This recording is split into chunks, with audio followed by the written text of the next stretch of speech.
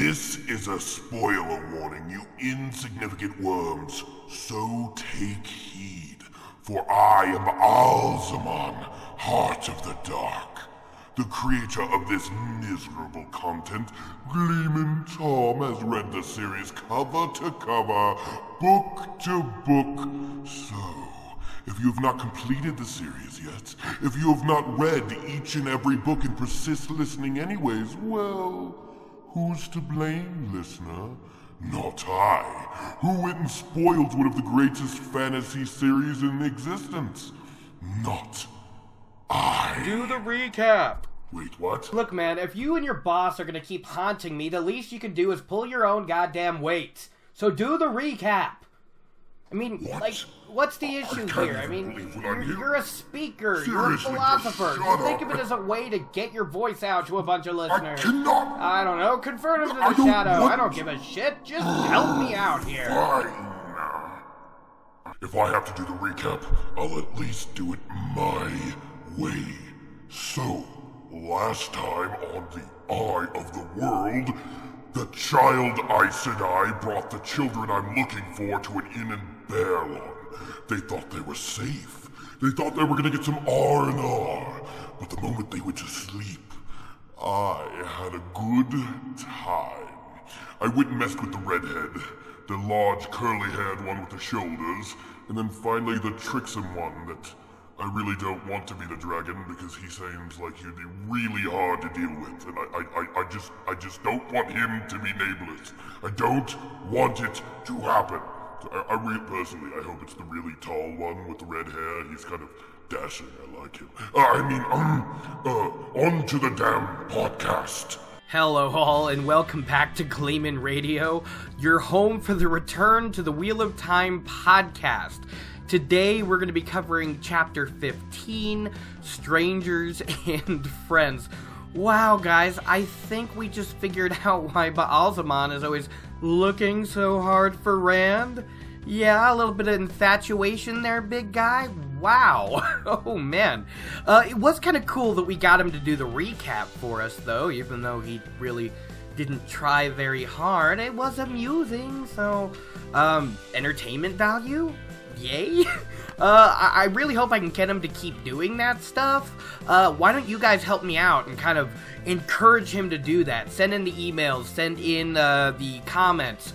Go to the Gleeman Radio on Twitter and just keep pouring in support for Ba'alzamon to keep doing those intros and recaps, because honestly, it saves me a bit of work. It's amusing to make the Heart of the Dark work for me. And, you know, if he's gonna end up killing me anyways, or his master's gonna end up screwing me with anyways, I can at least get something out of it, right? And it's not like I can use him forever. After book 3, he's not gonna really be viable anymore for the podcast, at least not for a while. And Moradin, he's not, you know, as batshit nuts as Ba'alzamon was. He's just not. So, I really don't know what I'm going to do coming book 4. Maybe, like, Lanfear? But how in the hell would I pull off a Lanfear? I might need to get some outside help there, or see if my voice changer is a lot better than I thought it was. But I don't know how you can voice change my voice into sultry, you know what I mean? Wow, yeah, so I think I blabbered enough here.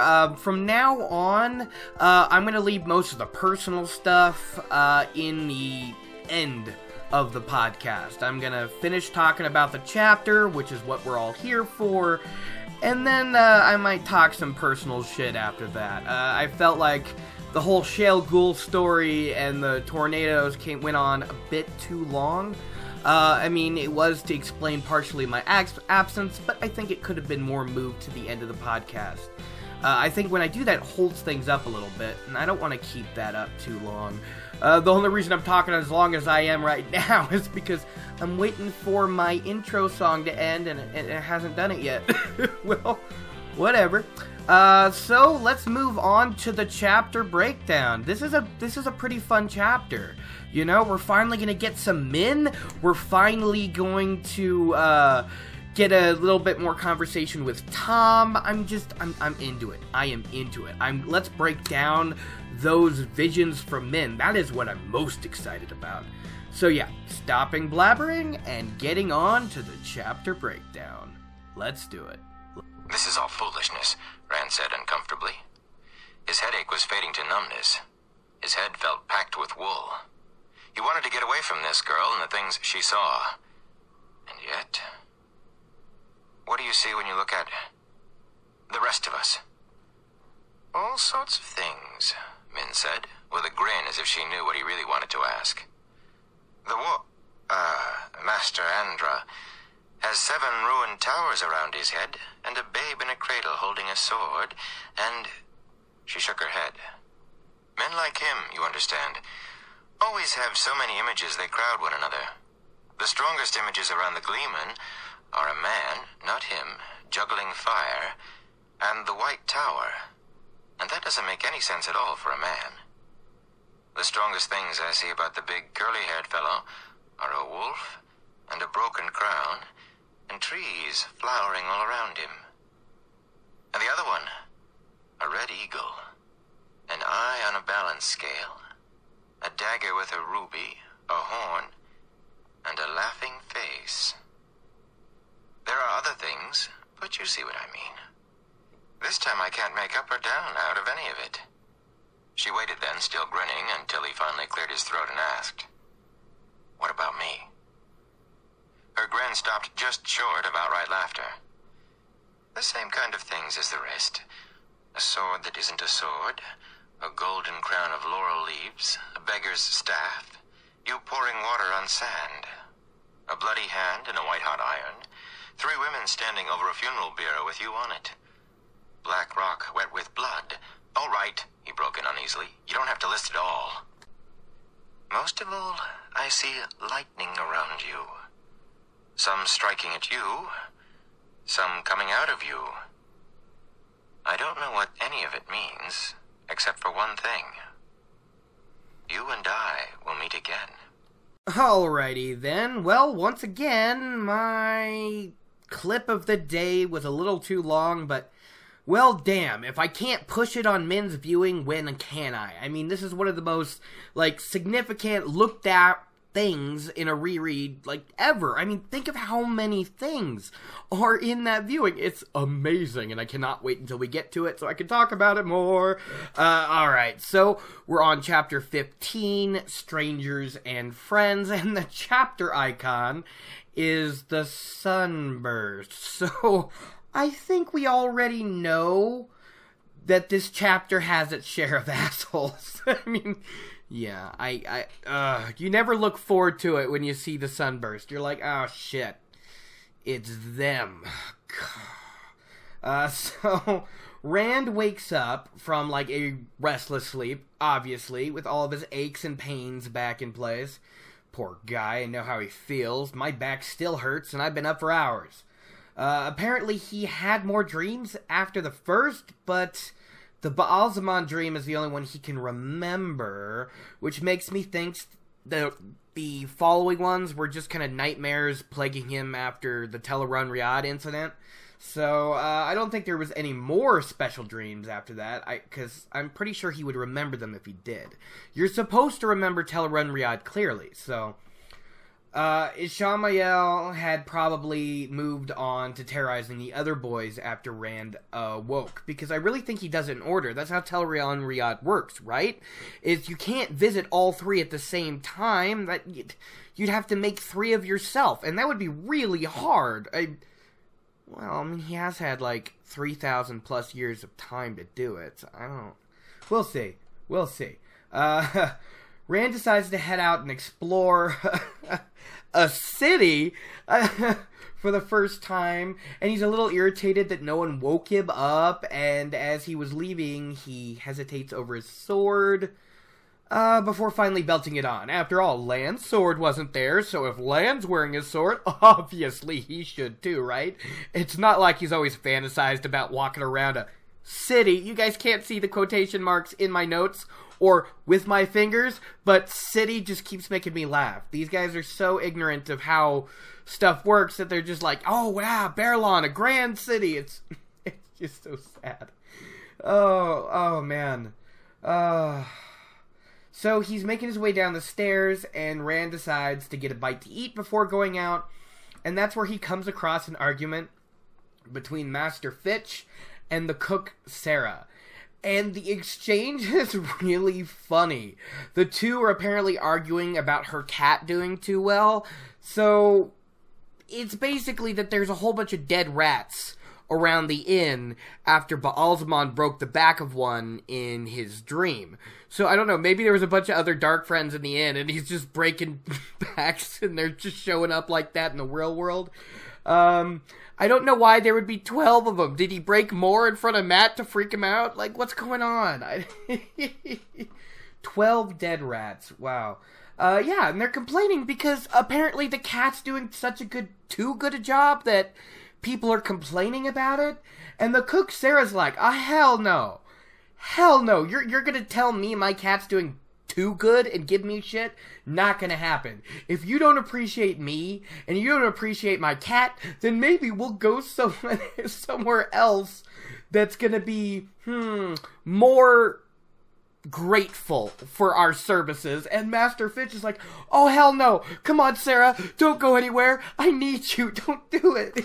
It's great because she's pulling the apron off her head and trying to hand it to him, but he's grabbing it and trying to put it back over her head, and they're kind of dancing around in circles, and oh, it's very funny. I do enjoy it. Finally she kind of thinks he's sorry enough, because there's no real end to it. She's just like, alright, I've messed with him enough now. It's time to get on with what I was doing. So she takes it back, puts it back on, and tells him to get out of here so she can get some work done. It's the first of very many the cook running over the innkeeper scenarios we'll see in this series. But at least the first one was very genuinely funny, which I liked. So, yeah, he leaves, and Sarah's like, oh, she sees Rand. And she's like, oh, come on over. I don't bite, no matter what you've seen that you shouldn't, which was very funny. And she sits him down. She's like, Master Fitch is good and all. It's just the customers complaining has him on edge, and I had to put him in his place. So she gives she gives Rand some meat and cheese and bread and milk. No meat, just cheese, bread, and milk. And he's eating it, and then the food in his mouth turns to ash when she's discussing what actually happened. He didn't know about the dead rats, he just kind of came in, and she was like, it doesn't make any sense, we're a clean place, mind, and 12 dead rats, all with their backs broken, and it's not like my cat to leave her work around. And of course, after his dream, Rand's like, oh, what do you mean, dead rats? No dead rats! Like, he is not into it. So he needs to talk to somebody. He needs to head out and find someone to get this off his chest about. And Tom was performing in the common room. And he's too busy. He can't help him. But here's some interesting things about this. I always thought a Gleeman would perform in the evenings. It's kind of...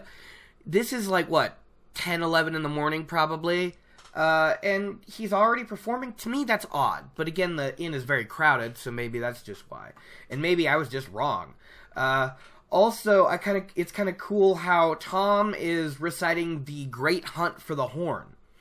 And he even, makes the statement of blowing the horn summons the heroes to fight for the light.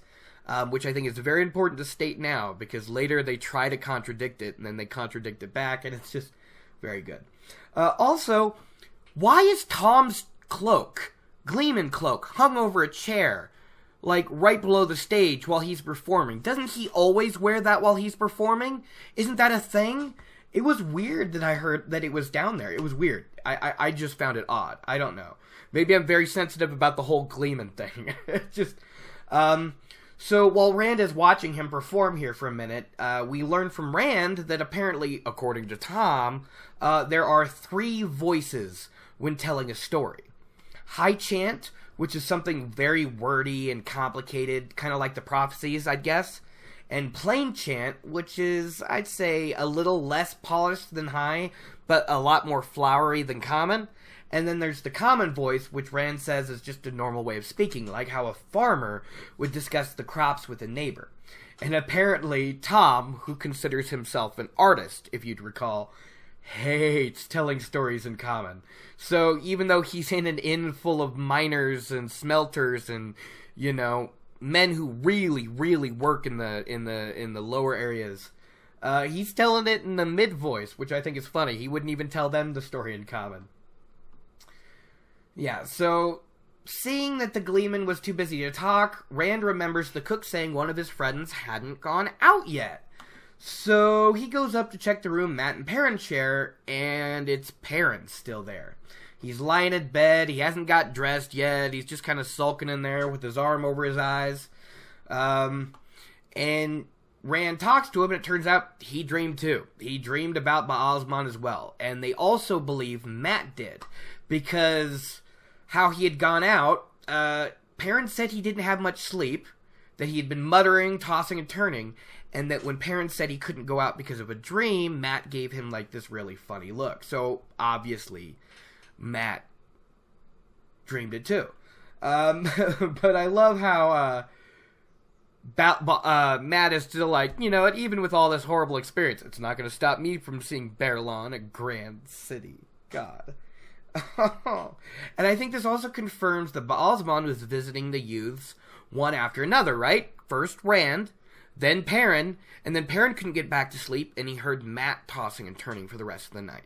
So I think that's what happened, because Rand went to sleep first, if you recall. So cool, I'm right about that. So Rand tells Perrin that he thinks he wants to talk to Tom about this stuff, since he's a worldly fella, and he's always been good to them, and, you know, talking straightforward to them, so he thinks Tom would be the good one to talk to. Perrin's still unsure, but the one thing they both agree on is that they're not even ready to consider telling Moiraine. And poor Perrin, he just wishes he was back home and asks Rand, if I ever do return home to Emond's Field, and I decide to ever leave again, even to go as far as Watch Hill, kick me. It's just, oh, poor guy. Rand tries to console him, cheer him up, then tries to convince Perrin to leave with him, but Perrin's having none of it. He's refusing. He just says maybe he'll catch up in an hour or two. He knows Mat will never let him hear the end of it if he lets a bad dream stop him from seeing Baerlon, but he's just not ready to go out yet. And, well, Rand's a good friend, so he's like, alright, dude, I guess I'll just go out on my own. And as he goes to leave, the headache Rand has had, like, since he woke up, we know his channeling sickness is actually going to appear in this chapter. This is about a week since he, rejuvenated Bella, since he kind of gave Bella energy during their run away from the Emond's Field. And yeah, his headache's been getting worse, and he decides to go anyway. He's like, I don't care, you know, if a dream's not going to stop me from seeing Baerlon, a headache's not going to stop me from being Baerlon. And he heads out, and, well, his fortitude doesn't last long, because he sees the people packing the street. Twice as many people as Rand has ever seen at one time, even on feast days, on only one street in the entire town. And he's like, these are all strangers. Look at the way they pass each other, and don't look at each other, don't speak to each other. Look how they kind of barely brush shoulders, and they're all strangers, and this is crazy to him. And Rand loses his nerve a bit here. He's like, man, you know, maybe I don't have to go out. I mean, what if Tom stops telling his stories and decides to go out? How will I talk to him about this trouble? And to be honest, leaving Perrin here when he's not feeling great wouldn't be the best thing to do to a friend. He's trying super hard to convince himself he doesn't have to go out. But he doesn't really want to go back inside either, so he just decides to sit out on a barrel out there in the stable yard. Maybe the cold air will help his head. And that's when he's confronted by Min. Oh, I'm so excited. She's like, a shepherd with a heron-marked sword. That's almost enough to make me believe anything. It's her first lines. It's her first lines in the series. I love Min. She's great. I love how she immediately has him off kilter. She's like asking what kind of trouble he's in. She's also calling him a down country boy. I love it all. And Rand says he's like, there's no trouble at all with me. I don't know what you're talking about. Because he's remembering Lan's warnings about not trusting anyone, not telling anyone anything. But, you know, she's sitting and babbling anyways, and he's like, there's no trouble at all. Two Rivers, quiet place. Only issues we ever have down there are problems with sheep and crops. Yeah, we're good. And apparently, Min has heard about people from the Two Rivers, and she's actually, it's pretty funny stuff. She said there's jokes about the wooden-headed sheep herders, and then there's the people that are actually been down there. And Rand's eyes narrow here. He's like, what do you mean jokes about wooden-headed sheep herders? And she just goes on, ignoring him. She's like, they say the people down country are kind and polite and as meek and soft as butter. On the surface. Underneath, you're all as tough as old roots. And you dig too deep, you pull up stones. But the stones aren't buried too deep in you at all. Or your friends. Then she drops Moraine's name, freaking him out even more. And he's just, I don't know any... who did you say? What? I honestly think Min is really enjoying teasing the hell out of Rand, because she's already seen him, so she already knows the she already knows the thing between her and Rand and the two others, so she's kind of sussing out, like, who this guy is, you know? And that's when she tells Rand what she's able to do and kind of why she knows who Moraine is. She said Moraine calls it seeing the pattern, and that Moraine knew about her because Min had talked to other Aes Sedai before, probably some brown Ajah ladies down to check her out. However, she said seeing parts of the pattern seem a bit too grand for her. She just sees what he sees. She's what she sees, I think. I liked the example she used here. Yeah. She said she can see two people who had never spoken before, who had never met before, and she'd know they'd marry. I wonder what made her think of that example. I don't know, guys. What do you think? I also like that he thinks her dark eyes are even larger than Egwene's. And I think that's supposed to mean he finds her eyes prettier than Egwene's, but he's just not quite willing to admit that yet. And that's when she goes into her whole visions, and she's telling Rand what's going on. Now, I don't think she would talk this openly about her visions, ever. Now, this, I would equate this to ta'veren, but I think she's just trying to be honest with the guy that, you know, she's gonna marry. She never sees anything wrong. Everything she has ever seen, ever, has come to pass. So, why not be honest with the guy? She's tied to him, right? I don't think this is a ta'veren thing. I think them meeting at the time they did is a ta'veren thing. I think that the ta'veren and her visions kind of pull her to follow and to keep interacting with the whole group, but I don't think her telling them this here has to do anything to do with ta'veren. So, first, her vision about the whole group. Sparks swirling around you, thousands of them. A big shadow darker than midnight. The sparks are trying to fill the shadow, and the shadow is trying to swallow the sparks. You are all tied together in something dangerous. I'm not going to go into that one. It's very obvious. It's just simply the fight between the light and the shadow. That's all it is.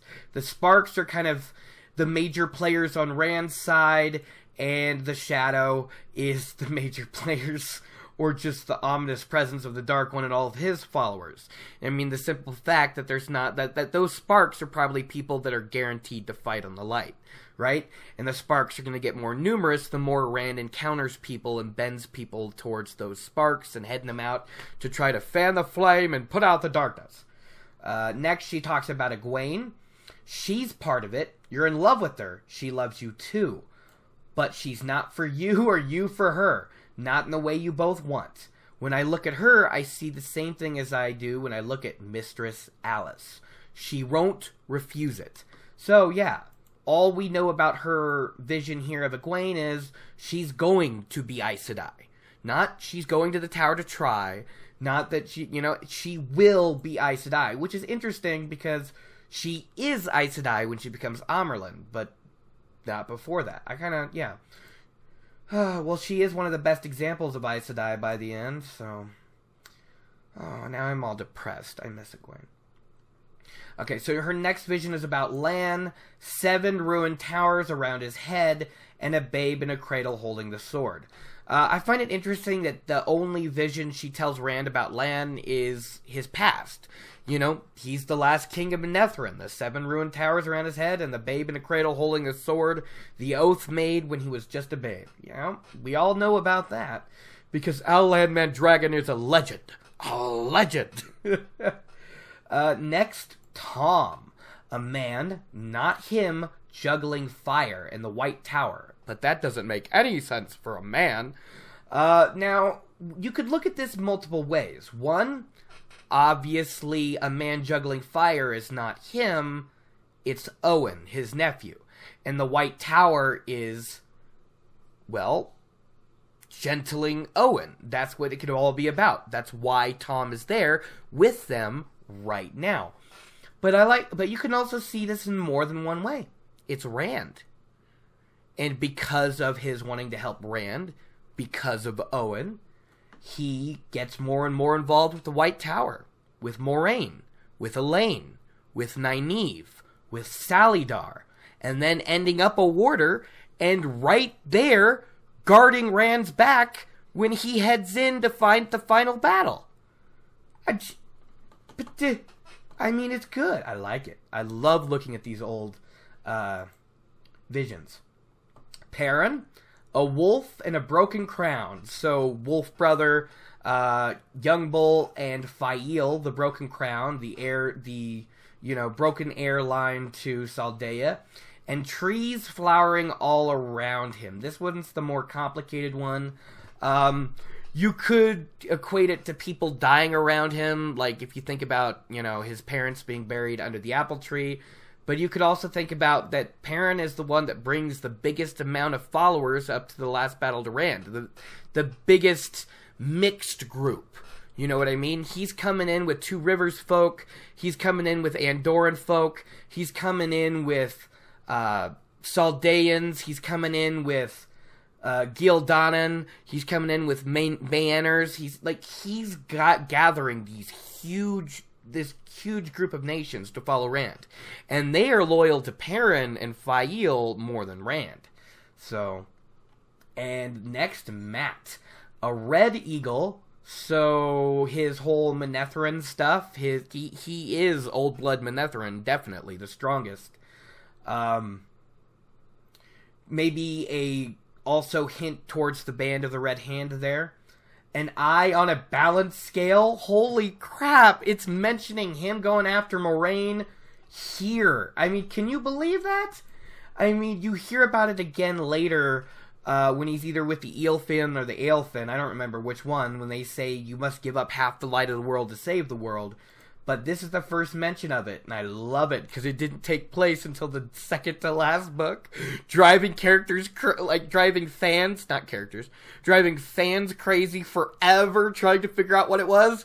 And then when we finally do, we're like, oh shit, it was that literal?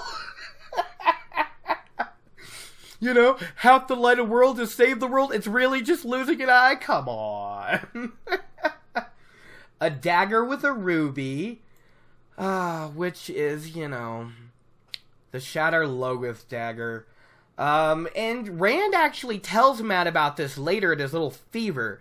And I kind of wish if Rand had kept his damn mouth shut about this, if Mat wouldn't have been so intent on taking the damn thing in Shale Ghul. He's like, well, she said there was a ruby with a dagger in my future, so I might as well take it.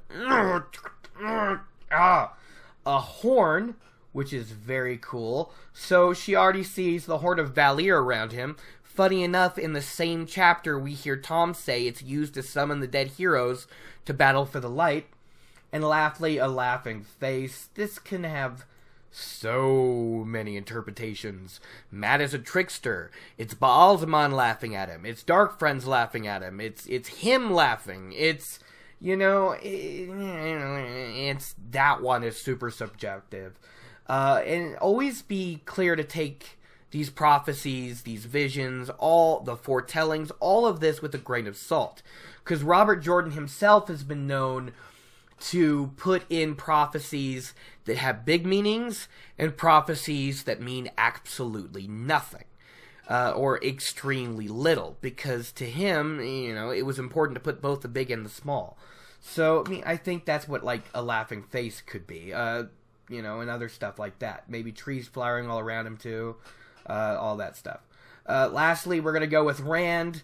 And when I read this, it really makes me wonder how I didn't know. I had suspicions back in the day. It's really hard to remember that many years back about this.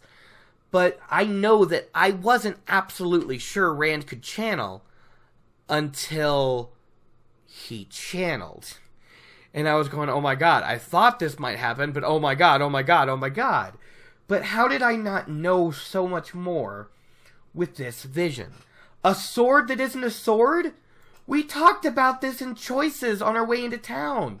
Tom even said the sword that isn't a sword that would be pulled by the Dragon Reborn. We got confirmation right here, right after Baalzamon was asking, are you the one? It's so right here. And then next you got a golden crown of laurel leaves, which is the laurel crown of Ilion, and Ilion is another nation that's talked about all the time in the Eye of the World. And then I think that's the one he renames the Crown of Swords. A beggar's staff, which I think could either go to Jesus Rand, like where he has his epiphany after trying to blow up Ebadar in a nuclear blast of power, or when he's on the run after his fight with the Asha'man. Is it after book 8? Something like that. Pouring water on sand, I think, is when he makes it rain in Rudion. Or also when he puts all the fountains into use in Rudion. But most definitely the rain. A bloody hand and a white iron. Probably Semirhage getting rid of his hand. 3 women standing over a funeral pyre with you on it. Black rock wet with blood. We know these ones.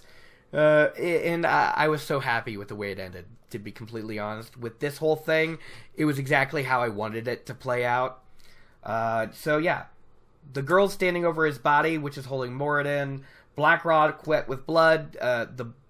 His blood fading out with Moradin in him in Shale Ghul. Lightning all around you, some striking at you. Dreadlords and Forsaken fighting him. Some coming out of you because he can channel. How is this not... Maybe if I read it, later on. This was my first big fantasy series that I ever read. I read Harry Potter, and then in high school, my dad gave me this series. But I hadn't read Lord of the Rings. I haven't read the Belgariad. I hadn't read Aragon. This was my first major fantasy series. So I wasn't looking for these. There's tropes that play out again and again, and I wasn't looking for them. I was just enjoying the ride. But it just seems so obvious now. But yeah, lastly, you and I will meet again. And Rand's just like, what do you mean? Of course we'll meet again. I'm going to be going home soon. And then she kind of reaches up and pats his cheek. And she's like, yeah, I bet that's it. But if I told you everything I saw, you'd be as curly-haired as your friend with the shoulders. She's probably talking about the fact that they'd marry. And this spooks Rand even more. And he asks a bit too quickly if she knows anything about dreams, or not marry, be in love. And he asks a bit too quickly if she knows anything about dreams or rats. Wait, I mean, I would love to give Rand a hard time here for such a weird, idiotic, just foolish question, right? But what man hasn't honestly made a fool out of himself at one point or another in front of a pretty girl, right? So we'll just let this go. You get a pass here, Rand, but the next dumb thing that comes out of your mouth, I'm calling out, okay? So she's like, no, I don't really know anything about rats. But as for dreams, though, maybe it's your idea of a dream, but I never thought it would be mine. Again, she's like, yeah, we're going to end up together. You're not so bad, I guess. Because she's not saying she regrets it. She's just saying, I never thought it was my dream, not, I never wanted it to be my dream. I don't know, I think she's already like, he's cute enough, he's tall, he's got a pair of shoulders. I'm older, and I have obviously got him off guard, I like that. Yeah, so Rand seriously freaks out at this point, though. Like, he's thought she must be crazy, grinning at him the way she is, and he's doing his best to edge her around her, saying he's got to go look for his friends. But Min yells after him, go then, you won't escape. Run if you want, but there's no escape from me. Now that's a girl with a fantastic sense of humor, guys. I love it. Min is great. Min is almost faultless throughout this entire series. You can get mad at almost any character, male or female, but Min is almost perfect, but at the same time, she's not bland, in my opinion. I've heard podcasts and I've read forums where there are people that think she's a little boring and everything. I just do not understand it. Her visions, her personality, I love it. She's apparently the first tomboy of the age. I don't know. I like it. I do a lot. Min is fantastic. And Rand didn't exactly break into a run, but every step away from her was faster than the first, until he was moving quite swiftly through the crowd of people jostling and bumping into people, and earning hard looks and words from passersby. Which makes sense. I wouldn't like being bumped into, but at the same time, we get why Rand's running away. Even though his head is feeling worse and worse, now that he's been forced out into the streets, he hardly cares. I mean, he has to stare around and look at this grand city. He's a bit disappointed that there's not palaces around. Maybe Caemlyn will have a palace or two. Come on, dude. Well, moving on from that comment, palaces in Baerlon, maybe a few in Caemlyn. It still hurts. It still hurts. I still don't like it. It's just so bad. I want to call him out on that, but it's just, I can't find the words. Maybe a little bit later when he starts chatting so friendly with Thane, we'll call him out, huh? Let's do that. Come on, why can't they just tell Lan Thane is in town and Lan can go cut him down with a sword? Just be the best. Maybe Tom would throw a dagger through his eye. Is Tom Merrilin throwing a dagger through Padan Fane's eye too much to ask? Tell me how many of you out in the audience would not love to have read that scene. Tom's just walking around. Maybe he's with Elaine and Nynaeve. Then he sees Padan Fane and he's like, oh, hell no. Dagger. Eye. Dead. It'd be wonderful. Just wonderful. Okay, we need to move on so we can get to that horrible, horrible stuff. Rand's walking around Baerlon. He notices 9 inns as he's walking, all bigger than the Wine Spring Inn, and he also saw many, many people that could have come straight out of the 2 rivers, and he goes on to describe how this person could be a cousin, this person could be a brother. It's kind of funny how he notices this one bald, ugly old man with ears like wine jugs, looked like staring dejectedly into an empty cask of booze. Could have been Billy Conger's brother. That is an insult if I ever heard one, and I'm always welcome to hear one about a Conger or Copland. God Damn. So he's walking around, he's interested in these merchant stalls and shops, but after a few suspicious stares from the proprietors, he had to stop himself from getting angry and getting pissed off. He's like, no, it's alright if they think I'm gonna steal. I don't have to be offended by that. They don't know me. Remember, he grew up in a really small community. He knew everyone's name, if not knew them well. You know what I mean? And at one point, he's watching a transaction between a couple people, and he's shocked to see the amount of money spent on some shriveled apples and turnips, the kind of food that would be fed to horses in the Two Rivers, and that the people seemed happy to pay that for it. He was like, what the hell is going on here? Well, Rand, you grew up in a farming community. Well, most of the food was better than a huge town that had to feed this many people. Moving on. After a while, however, he ended up running across someone he never expected to see. Padan Fain! Yay! Grimy and dressed in rags, but still Fain. Upon seeing him, Rand called out, but Fain ran off. He was freaked out, he was probably looking for Rand, he just didn't want to be seen.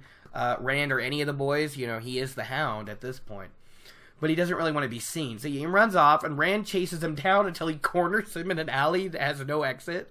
And Rand is standing in front of the only way out. And Fain isn't happy about this. But unfortunately, Rand is happy to see Fain. Because he thought he got eaten by a Trolloc cookpot. Why he didn't. I hate Fain so much. I really, really do. I think actually when we hear his story later, he really was in a Trolloc cookpot, but that was only so the Myrddraal could kind of assert his dominance before, the whole Shadar Logoth stuff. When he starts getting stronger and stronger because of Mordath. I really don't like him, guys. I really don't like him. Okay, I may not have given Rand crap about fumbling and running from men, okay? And I may have been too speechless with shock about the whole palaces comment. But for telling Padan Fain the inn they're staying and how long they're gonna be there, Rand deserves a slap in the head from the warder or worse, okay? Maybe a kick in the shins from Matt, a club on the head from Perrin, a nick from Rand's blade, some kind of channeling for Moiraine, Egwene, Nynaeve. I don't know. He's just stupid here, and I don't like it, and it's just dumb. No, hindsight is 20/20. Thanks for telling everything to a dark friend, Rand. I know. This is just no. Fain is acting crazy, too. You shouldn't even tell things to a crazy person, let alone a dark friend. Oh, man. Rayton's like, I thought you were dead. And Padan Fain's like, me? Dead? That's nonsense. Padan Fain knows where to jump and where to land. That they burned his wagon and all his goods. They meaning the Trollocs, and that they had no cause to be doing that because he's on their side, not the light, and that he couldn't get his horses from Master Alvir, and that he had to run all the way here, that he'd barely eaten, that he'd barely slept. Good. I hope you're miserable, Fain. I hope you're miserable. And Rand tries to be nice, and he's like, Master Fain wouldn't have done anything to them, and you can get them back at any time. And that's when Rand name drops Moiraine when he shouldn't, and he's like, yeah, Moiraine will help you get back to Emond's Field, we'll just ask her. And after hearing that, of course, the Dark Friend's like, the Aes Sedai is here too. Huh? Oh, that's bad. Ooh, I don't like that. It makes him very uneasy, very unhappy. He asks Rand how much longer they'll be at this. Where did you say the stag and lion? And Rand, yeah, tells him. Yeah, we'll be here until tomorrow. Isn't that great?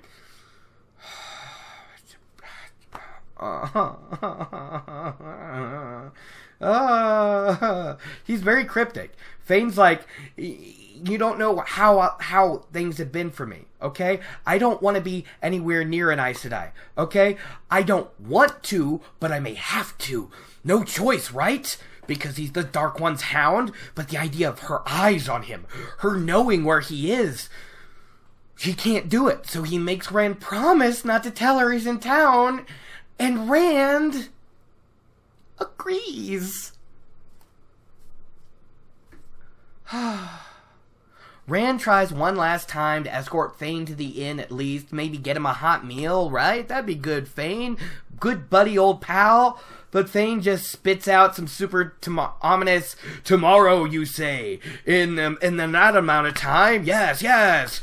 You'll be keeping your promise, won't you? You won't be telling her I'm here. Oh, you won't be telling her about the precious. Oh, man. Isn't Podon Fane supposed to be Gollum? I don't know. Like, let me know. I think Podon Fane is supposed to be Gollum, right? I'm getting loud and obnoxious, but I'm just so mad. Yeah, you promises you won't tell her about Gollum's, right? And Rand's like, yeah, totally. I won't tell her anything. He's super suspicious, Rand. Come on. And he tells him he won't let an Aes Sedai hurt him. He won't let Moiraine hurt him, even though he's not sure how he could stop an Aes Sedai from doing whatever she wanted. Well, you can't now, but actually looking later into the books, it's kind of a funny thought, because, he's so much stronger than the average Aes Sedai, and he has them, swearing fealty and all that. But, Fane scampers around him after telling Rand to keep his promise and runs away.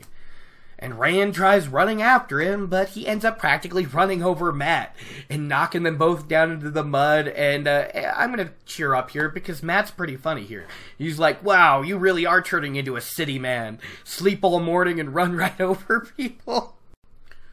Mat and Rand discuss seeing Podon Fane and how they're both glad he didn't end up in a Trolloc Cook plot. Yes, I am so pleased as well. You can tell by my cheerful tone. Mat agrees with not telling Moiraine about the peddler, because his secret's safe with me, when Rand's like, I think he's afraid of Moiraine. He doesn't want her knowing where he is, and Mat's like, I wish she didn't know where I was. Don't worry about it. Cat, quit licking my toes. When are you going to stop doing that? Well, that's in the podcast now. So Rand, whose head is feeling even worse now, right, takes the plunge and asks Mat if he dreamed of a man. A man who may or may not have broken a rat's back. Luckily, Mat did. Now, isn't this a weird point to bring up for the did you dream about a man that broke a rat's back? I'm just saying, just because he broke a rat's back in Rand's dream doesn't mean he did in Mat's dream. Right? Wouldn't it have been more of, did you see a man who had, I don't know, caverns of flame for eyes and mouths? That would have been better. I'm just saying. Mat did. And he guessed that Perrin had the same dream since he was acting so weird, but nobody's happy about this dream. Nobody's happy. They're all freaked out now that they're all having the dreams. And Rand admits he's planning on telling Tom when he's available, but he's still unsure about telling Moiraine. Mat, however, is adamant. Not her. Maybe him, but not her. He thinks that just maybe the dreams could be better, safer at least, than telling Moiraine about it. Just on the chance that Ba'alzamon is telling the truth about him being used like the false dragons. Because while they don't really have any way of recognizing the name Rowland, Darksbane, Ewan Stonebow, Darian, I might be not saying the names right anymore, but you get the name Logain makes it clear because they heard it that night with Lan. You know what I mean? He doesn't want the risk. And he's like, Rand, remember the fairy? I'm not telling her nothing. And Rand Rand remembers the fairy. He also remembers Moraine's threats about what she would do to stop the Dark One from having him. So yeah, let's go tell Moraine he was in their dreams, because she's just gonna be thrilled about that one, right? Right. Now again, this is one of those super infuriating moments in a reread. We know Moraine truly does have their best interest at heart. She's just used to bossing everyone around and expecting people to hop when she says toad. But what else we can expect from her at this point? She's an Aes Sedai and a noblewoman. That's pretty par for the course. But that's not how you handle Emond's Fielders. It's not how it works. And she should learn that soon, but we know it takes her a while. And don't get me wrong, I love Moraine. She is one of my favorite characters of all time. I mean, when I think sorceress, I think Moraine and Polgara. You know what? Now that I think about it, they're both beautiful, dark-haired women who favor blue. That's interesting. I don't know. It's weird how your mind works with that, right? You know, when you think sorceress, I think Moraine and Polgara. When I think vampire, I think, Angelus, not Dracula. I don't know. It's weird how what you're first really introduced to and what you really like kind of takes center stage and all that stuff. Because I bet if I thought really hard about it, I could name probably 100 different sorceresses from things I watch, read, listen to, play, all that. But those are the two ones that pop into my head at the very beginning. And that's just interesting. Probably should be something like Morgana, right? Merlin's enemy? But no, it's Moraine and Polgara. Anyways, where am I now that I got off track? Yeah, Moraine was not doing this the right way, and it makes sense they're afraid to talk to her. It would solve so much. It would help so much. It would put them to ease so much. But when you make threats to them, like, I won't let the Dark One have you, or I'll kill you myself, and then they're like, oh yeah, by the way, the Dark One that you said you'll kill us if he really tries to get us, he's been in our dreams trying to convince us to drink glasses of wine and join him, and he's been telling us awful things about you in the Amaryllis seat, so we just thought we should let you know. Oops, Balefire! No, she doesn't know Balefire yet, and even if she did, she wouldn't... There are chances. Moraine's one of those rebels. I like it. Moraine was the first blue rebel Aes Sedai. It shouldn't have been a Sally Dara. It should have been Moraina. Moraina's not bad. I like Moraina. I've been thinking about a lot of fantasy stuff to write, and I always kind of, I kind of want to do an homage to the Wheel of Time being my first big fantasy series. Like, I've thought about having the main country of one of my places, Almira. But Moraina's good, too. Ooh, I have a lot of good ideas for this. Oh, there I go. A lot of good ideas? Really? Come on. Alright, now that the tangent's out of the way, we can move on with the chapter breakdown. So, Mat wants to go back to the inn so they can make sure Perrin won't talk. But honestly, Perrin's the least likely to talk. Between the trickster who can barely control his tongue and Rand who's about to enter the high point of his channeling sickness, who do you think's gonna act the worst? The dude who's about to humiliate a White Cloak for a joke, and the dude who's about to talk down and up to one and off to one, and I'm sorry, I was getting all distracted because the cat's getting on my desk and getting ready to knock things over. If I don't move things out of her way, she'll knock them on the floor. Whether they're nothing or they're made of glass. Because she's the queen of the world, aren't you, Sophia? Yes. Yeah, so between Mat, who's going to do a stupid White Cloak joke, and Rand, who's going to make every wrong move you can with a White Cloak, who's the one that should be trusted most? Perrin. This is ridiculous. Just ridiculous.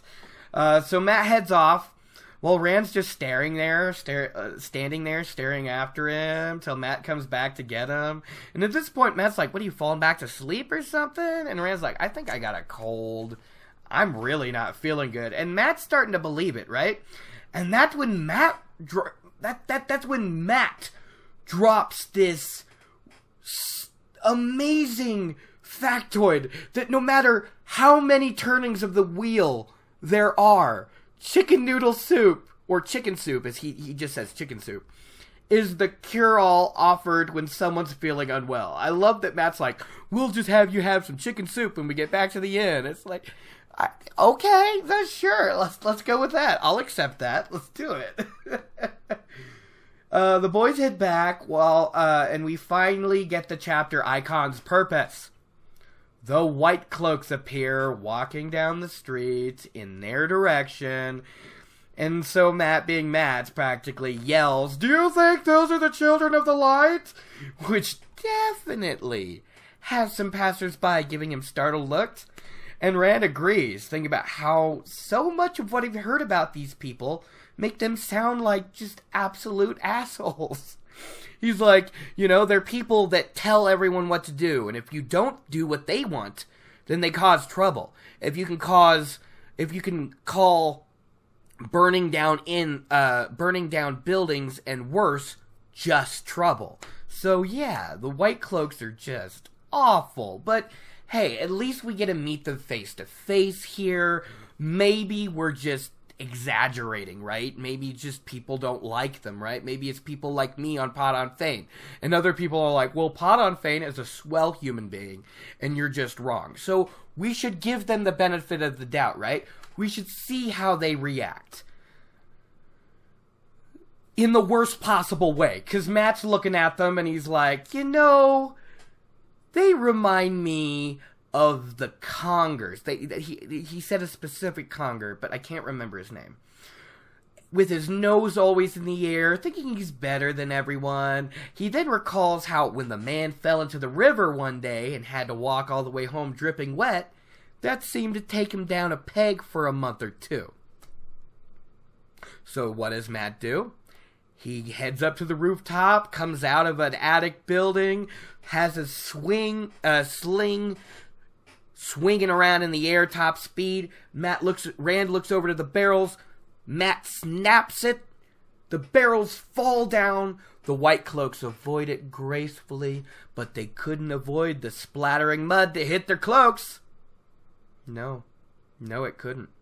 And now Rand is in full swing of his channeling sickness, right? Now, if you don't remember what the channeling sickness is, Moraine talked about this a few chapters ago. How it's an unpleasant side effect of people who had to find their own way. It comes with fevers, hot and cold, feeling unwell, headaches, being reckless. Rands always tend to go to reckless thrills. Big highs and lows. Basically, it's like being high, drunk, and having a heavy fever all at the same time. I don't know. And this whole time, he knew he should stop Matt. He knew this was wrong. He knew the White Cloaks were not someone to be messed with, but he couldn't bring himself to care. And seeing Matt go about this, even though he knew he should have been like, dude, no, bad idea, he was kind of grinning and going, well, this is exciting. And there's this little voice in the back of his head screaming that this is all wrong. So when the prank comes to fruition, Rand just finds himself standing there laughing his ass off. And the White Cloaks don't take kindly to that. What's so funny, boy? And it's Bornhald. It's Bornhald. We get Bornhald, Jeffrem, right? The son of the decent White Cloak. And if I remember right, Bornhald kind of redeems himself towards the end. I don't love their characters, so I'm not thinking very hard on it. The only White Cloak that you can actually count as a decent person is Galad. They're not happy with Rand's laughter. And in his channeling sickness, he's taking really stupid chances. He's talking about how his body feels elated, how he's feeling like this coursing energy running through him, how he's feeling elated and terrified at the same time, and he's looking at the children of the light grinning because he can't stop, even though inside his head he's like, no, no, no, make it stop. This is wrong. No, don't do this. And Rand's just like, hey, anything can happen. Bad luck happens to all of us.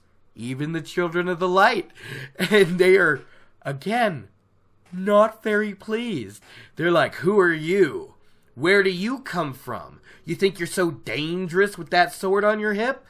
And Rand like thinks about, all right, I gotta cover my sword up, right? But instead, his body does the opposite. He flings his cloak backwards to show the sword off better. And he kind of puts his hand on it, and he kind of stands all arrogantly, and he's like, I just got here. I just got to Baerlon. It's really nice. Do you know where I can find an inn? And Bornhald's just like, you're avoiding my questions, boy. What evil is inside you that you refuse to answer me? And you know what? Screw the White Cloaks. We tried to give them their moment, didn't we? I tried to be objective when we got to them, but no. No. They're assholes. What evil is in me that you won't ask any questions I arrogantly ask you and I have no business of knowing? Oh. You know what? I'm almost enjoying, and not almost, I am enjoying Rand here. Because this is so much fun.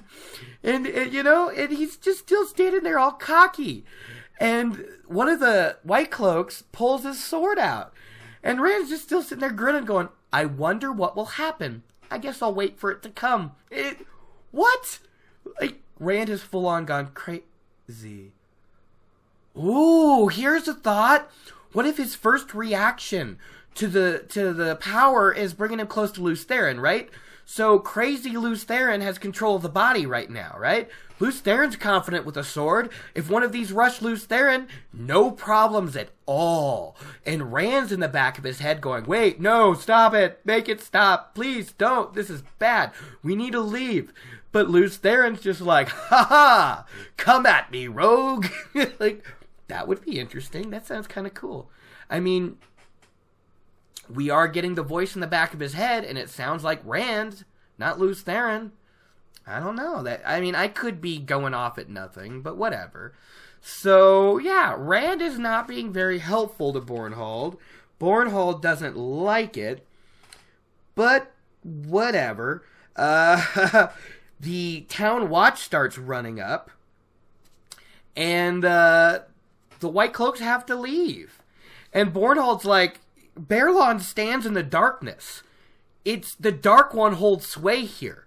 Your whole town is evil, and a dark friend like you won't be safe from us, not even in a town guarded by the shadow. We will depart from now. And then they leave, and they're just douchebags. It's just awful. Oh, man. So Rand is still feeling this super tingly sensation. His body is on fire. He feels good. He's still waiting for something to happen. And the White Cloaks are walking away, and Mat steps out and is like, you're not sick. You're crazy. And this is coming from the all-around prankster, right? He's like, you are a nut job, dude. This is not normal. You are. We're going back to the inn right now. And Rand takes this big, deep breath, and suddenly the feeling's gone, like pricked like a bubble. And he's a bit freaked out by his actions. He's like, oh, yeah, I think we really should go back to the inn now. So the two begin hurrying back to the inn and to make sure Perrin keeps his mouth shut. Yeah, like he's the one they have to worry about. They get lost a few times, and in their haste, they got lost a few times in their haste, because they're going quickly, just like how I messed up my words in my haste. Yeah. Then they run into Thom Merrilin, who's parading down the street, waving his cloak around, showing off, and proclaiming he'd be performing that night at the Stag and Lion. I love Thom. He said he was only out there to get some fresh air, to stretch his legs, But every time a new person's eyes widened at the sight of a Gleeman, another shake of the cloak, another loud, melodious, I'm going to be here and only tonight at the Stag and Lion. Tom is the best. However, I do kind of wonder if he was out looking for the boys. But at the same time, Tom is always fun. So the boys fall into step with the old man, and it's Matt who begins telling Tom about the dream. That actually surprised me a bit. And the Gleeman began listening closely after a minute, and then at the name Baalzamon, he silenced both of them and pulled them into an empty alley. He tells them to start over and tell him everything, quietly, while he's looking out at the alley, making sure no one's paying attention. So they finish up, he broke a rat's back, and he said all these horrible things, and he told us to join him, and they finish up with telling the dragons' names, and the boys ask, what should they do? Who are these guys? And Tom says to say none of these names where others can hear, even might be able to hear. That these guys, he doesn't say false dragon, but he clearly implies it. They shook the pillars of foundation. These false dragons' names are nearly as bad as the other. Besides, they're all dead men. Rowland Darksbane, 2,000 years dead. So, yeah. And Matt asks if they were really used, like the guy said, and if the White Tower really killed them. And Tom gets a little dark here, his face tightens, you can tell he's getting a little bit angry, but, his tone is still good with the boys. And he says, you can say they might have killed him, and we, the readers, know. He's referring to Owen, which is very sad. Owen's story is sad. However, he doesn't think they were being used by the Amyrlin. Not that. He cannot believe the White Tower would be involved in that. Which is funny, because I'm pretty sure he's the one helping spread the Loghain story in Salidar. He says they should wait on telling Moraine. And I like how he puts it. You can always change your mind later if you feel like it. But once you tell, it's out. And there's no going back. And after you do that, you'd even be more tied up with her, the Aes Sedai. And that's when he remembers that they said Perrin had the same dream too. And he's like, well, we need to hurry back, because he's worried Perrin might not have a sense enough to keep it to himself. Ha! Perrin's the most level-headed of the three of them. At least unless it comes to Fael. Then he's a little nuts. But, when you think about it, even Matt doesn't think clearly when it comes to Tuon. And Rand... Rand's is too complicated to go into. We're not going to do that now. But yeah, they all go crazy around their women. So their ladies, your women sounded really bad. It sounded very possessive. It was weird. Yeah. So they go and rush back to the inn. I love how, while Tom coming out was all extravagant and very, professional in the Gleeman way, at this point, he's not hailing nobody. He's not talking to nobody. They're all just going back to the inn quickly and checking on Perrin. And right as they get up to the inn, they nearly run into him as Perrin's coming out the door. And they're all like, you didn't tell, right? You didn't say anything. And Tom's like, it's very important that you don't say anything. Not anything. And Perrin's just like, I wasn't even trying to think about it. Okay? I gave myself a headache trying not to think about it. Why would I tell anybody anything?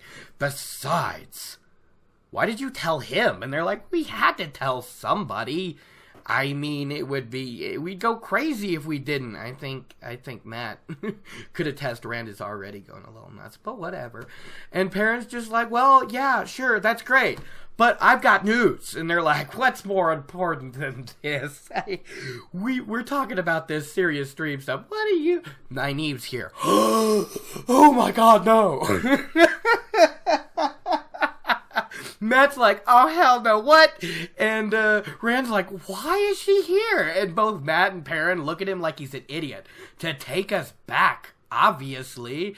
And Rand's like, we can't do that. She should know about Winternight. We'll just have to convince her. And Matt and Perrin are both, convince her. What? Are you okay?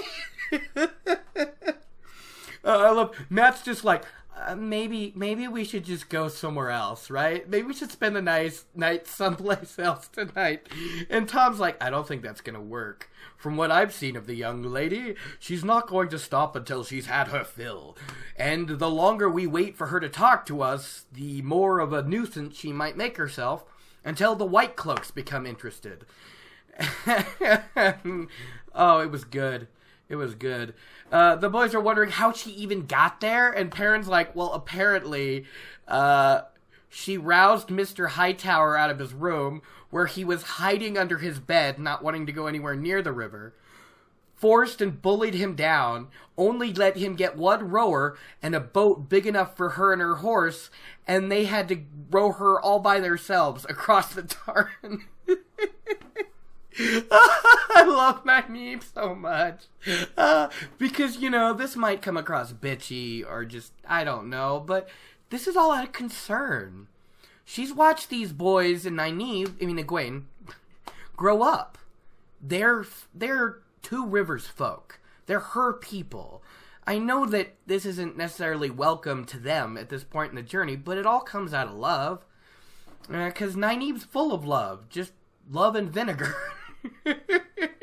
She's sugar and spice, but a lot more spice. And everything, you know, decent. Instead of good. I don't know. I love it. I love it. So everybody turns around and starts marching back into the inn as if they're going to face a horde of Trollocs. Because Nynaeve's already that hardcore intimidating, which is awesome. I don't know why Nynaeve didn't have a better relationship with the Wise Ones. She's a lot like them. It's because she's too much like them and she butts heads.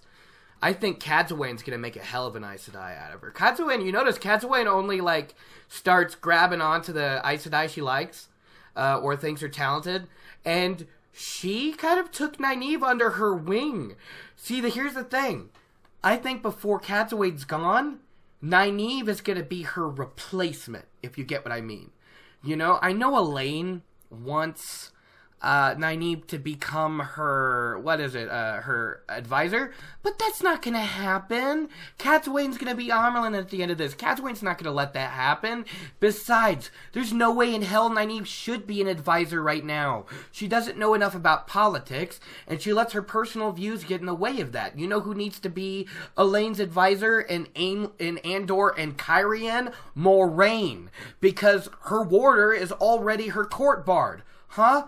That's perfect. Nynaeve just goes and hangs out in the Borderlands with Lan and everyone, helping her learn about politics, learn to get better. She travels around doing her healing stuff, checking in on everybody, making sure everyone's good, and by the time she's a little better at this, you know who she should advise? Faile and Perrin and Saldaea. You know what? Even if she gets that job at the very beginning, Nynaeve and Lan in a Borderland area with her being an advisor would work. Just, you know, with Perrin, yeah, it would work. But, wow, this has nothing to do with anything. I really like this chapter. It was plenty of fun. It wasn't as great as the last one, but it was pretty great. I like Tom is so there for them, and that's really cool. They have a reason to be afraid of Moiraine. It's frustrating, yes, but they have a reason. We were introduced to Bordhald, one of the most famous White Cloaks in the series. It's good, man. It's good. I enjoyed it. I hope you guys did too. I think that should be the end of the podcast here. I rambled on about random shit throughout the podcast, so I don't need to put any of that stuff in the back. I do apologize. That's what we need to do. You guys need to remember to send support to Baalzamon so he makes sure he keeps doing my recaps and my intros, guys. It needs to happen. So go to the Gleeman Radio at Twitter. Send it in to my email at gleemanradio@gmail.com, or comment on YouTube or on the Podbean or whatever you're on. I got an email a while back from, I believe, Corey Robertson? Oh, I don't want to say the wrong name, but I don't have the stuff up right now. Alright, I actually checked it out, and it is Corey Robson. Thank you for the email. He went down and gave me some notes of what he thought while he was listening to the podcast. That was really cool. I got a bunch of subscribers on YouTube and Podbean, and I haven't checked if I have subscribers on Apple Podcast, but I do know I've gotten 2 incredibly great reviews. They made me so excited to keep doing all of this. And I just want to thank you guys so much. I know it's probably not a lot of outreach, considering how much, comments and all this a lot of other content creators get.